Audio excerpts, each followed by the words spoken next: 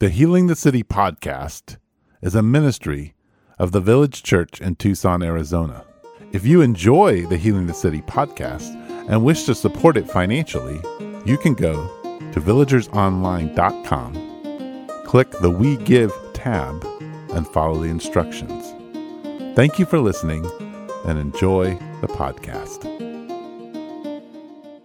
Welcome to the Healing the City podcast. My name is Eric Siepen, and I am pastor at the Village Church in Tucson, Arizona. And across from me is the one, the only Mark Crawford, also pastor at the Village Church in Tucson. And today we're going to talk about prayer, but in particular, we have a ministry that we're trying to get up off the ground, and its full name is the Monastic Front Porch. Neo-monastic Front Porch. Yeah. The monastic front porch. Yeah, it's called the Monastic Front Porch, the Neo-monastic Front Porch. But what it's gotten shortened to is the Front Porch. The Front Porch. The Front Porch Ministry. And it's just easier. Yeah.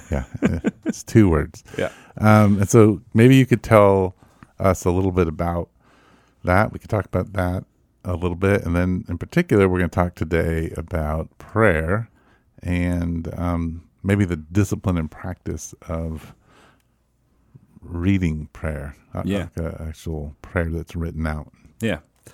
So the front porch, the basic idea of the front porch is getting together with people in your neighborhood, in particular with people who who are in your community, so in your church. And in this context, we're talking about the village. So other villagers getting together with people who live near you in your neighborhood, and praying together for your neighborhood. Yes, so intentional prayer for your neighborhood. On some kind of regular rhythm. Yeah, some people do it once a month. Some people do it every week. Some people do it twice a month.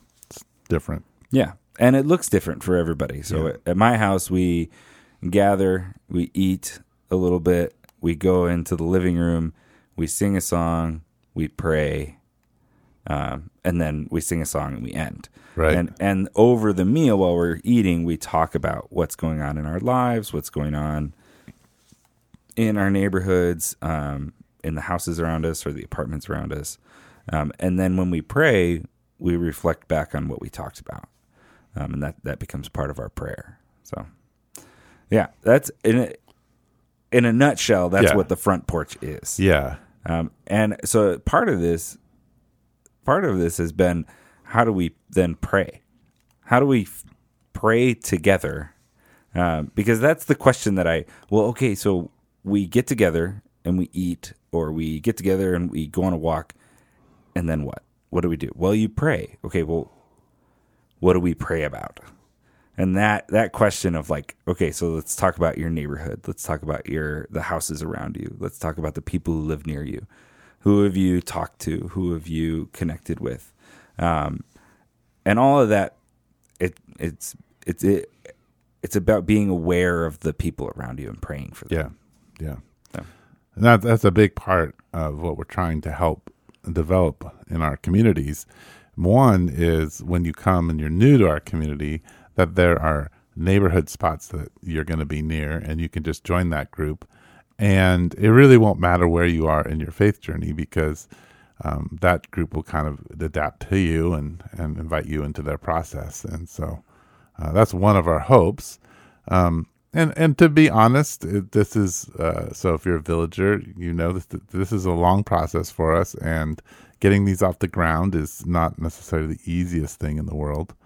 But it's a process that our community is in, and we want this to be the direction we're moving. And as elders, we're both trying to model that, and show people how that's done. Yeah. So part of that is prayer, right? And so we've been talking about in our private conversations, not previously on the podcast, but we've been talking about liturgical prayers. Yes. Prayers that you enter into in a regular rhythm. So on Sunday, we read the Lord's Prayer, right, out of Matthew 6. And then we also do the Apostles' Creed, which is not a prayer, but it's a creedal statement of belief. Yeah. It's a reflection on what we believe. And during Advent, we encourage our whole community at dinner to read Mary's song Yeah.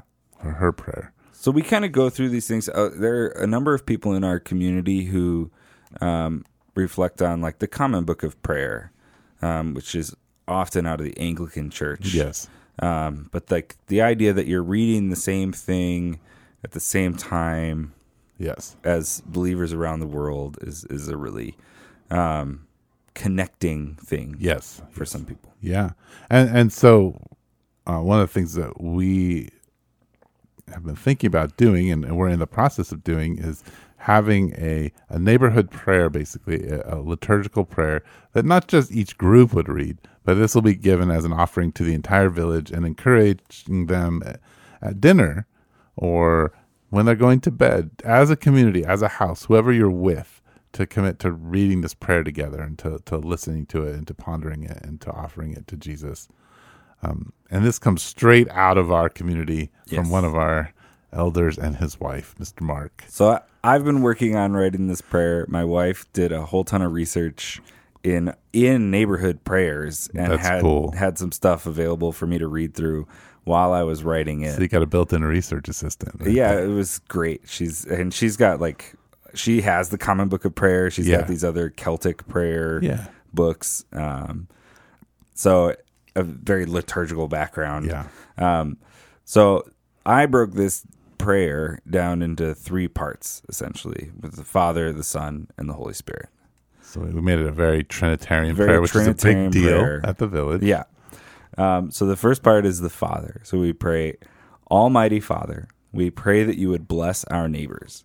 We pray that they would know times of peace and prosperity, that they would be healthy in body and mind, and that you would bring joy in their relationships with family and friends.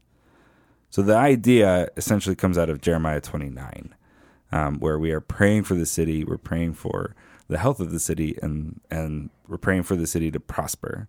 We want good things for our neighbors, and we would like to see that in their lives. We would like to see them prosper. So that's the first part. The first part is Almighty Father. The second part says, Lord Jesus Christ, we pray that you would teach us to love our neighbors, give us eyes to see them as you see them, hearts to serve them in their need, and courage to step in to offer care as we are able. And so the reflection here is to come back to us and to say, how do we love our neighbor? And God, would you make us aware of how we can love our neighbor? And so the passage that comes to mind there is the Good Samaritan. So Mark chapter 10. And then the third part is Holy Spirit, we pray that you would move in the lives of our neighbors, give them an awareness of their need of you, strengthen them in times of trouble, and speak words of hope to their hearts. And my wife and I were reflecting on John, it's basically John like 14 through 16, 17, where Jesus is talking to his disciples. He's praying for them. He's telling them who he is, and he's promising the Holy Spirit, right. and talks about life in the Spirit and the movement of the Spirit. Yeah. And so really we get this idea of we're praying for we're praying for good things for our neighbors. We're praying for love in our hearts towards our neighbors, and then we're praying that the Spirit would move in the hearts of our neighbors. So even though we're praying for good things, and that's a beautiful thing to pray for our neighbors, we still want them. We don't just want the good things. We want the good things in God, and for our hearts to be moved. And so the closing of the prayer is, Father, Son, and Holy Spirit, we lift up our neighbors to you and ask that you would pour out on them your joy and love and hope. Amen. Amen. I like that. That's really good. That's really nice, Mark. I just like the flow. It's clean. It's simple. It's not overcomplicated. Yeah. It's actually something you could memorize. Yeah. It's relatively short. Yeah. And it's something you could read at the dinner table. Your kids could pray. And right now, the way I have it structured, that's going to still need a little bit of conversation. I have Jeremiah 29, 4-7. Mm-hmm. I have Mark 10, 25-37. and John 16, 5-15, which is a conversation about the Holy Spirit, as scriptures to go along with it. Yeah. And then I also included, and I don't know how much we're going to include we're going to pass this out. We're going to laminate it. And pass it out to our community. Every person or family will have one. Yeah. I also included the Lord's Prayer and then one of Paul's prayers out of Ephesians. Okay. At the bottom, just as references for people to go to. That's awesome. Yeah, I mean, our hope is in this way we're kind of grabbing hold of our sort of claim that we're neo-monastic and really inviting all the families of our church to have this monastic practice that we know that in the evening, all through the city, kids and families are reading this prayer, praying this prayer, like in unison, basically together, and having their minds reoriented towards God's view of their neighbors and their call. Yeah. And really, I mean, a lot of this comes out of Jeremiah 29. Right. Which is where the people of God were in exile, and they're thinking, there's prophets telling them, don't worry, it's going to be a year. Right. God's going to come and save us. We're going to go back home, and everything's going to be great, and the Babylonians are going to fall. And Jeremiah comes and says, no, it's not going to be a year. It's going to be 70 years. Yeah. Don't wait.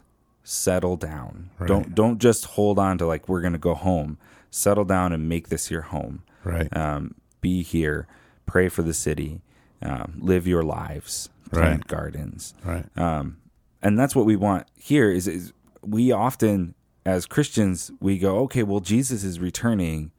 And so I'm going to create my own little enclave. Right. And I'm going to make my life about this. Right. And God says, no, it's about praying for the world. Yeah. And praying for the people around you and telling them about me. So don't get into your little enclave, but plant gardens and pray for the prosperity of the city, because if it prospers, you prosper, and all that out of Jeremiah 29. Yeah. No, that's really good. Yeah. And that's the invitation is to create places of peace, to find those who are friendly to peace, and then to offer all of that to people who struggle to be in peace. Yeah. Yeah. Yeah.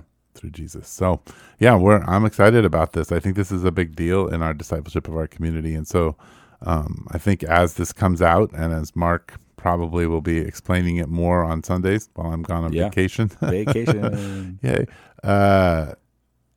I think you need to see this as a church, and anybody else who's listening to this, you'll be able to pick up this prayer off of our website and in the show notes, probably, that this is a discipleship thing. You can be discipled through this. This is a part of growing in your faith with Jesus. So yeah, I'm very excited about it. Yeah. Thanks, Mark, for doing that hard work. Thanks, Eric. All right. So this is the Healing the City podcast. And if you have any questions, comments, or thoughts on things that you would like the many hosts of the Healing the City podcast to talk about, you can email us at healingthecity@gmail.com. You've been listening to Healing the City podcast with Eric Siepen and Mark Crawford. If you like the Healing the City podcast, check us out on Facebook and Instagram.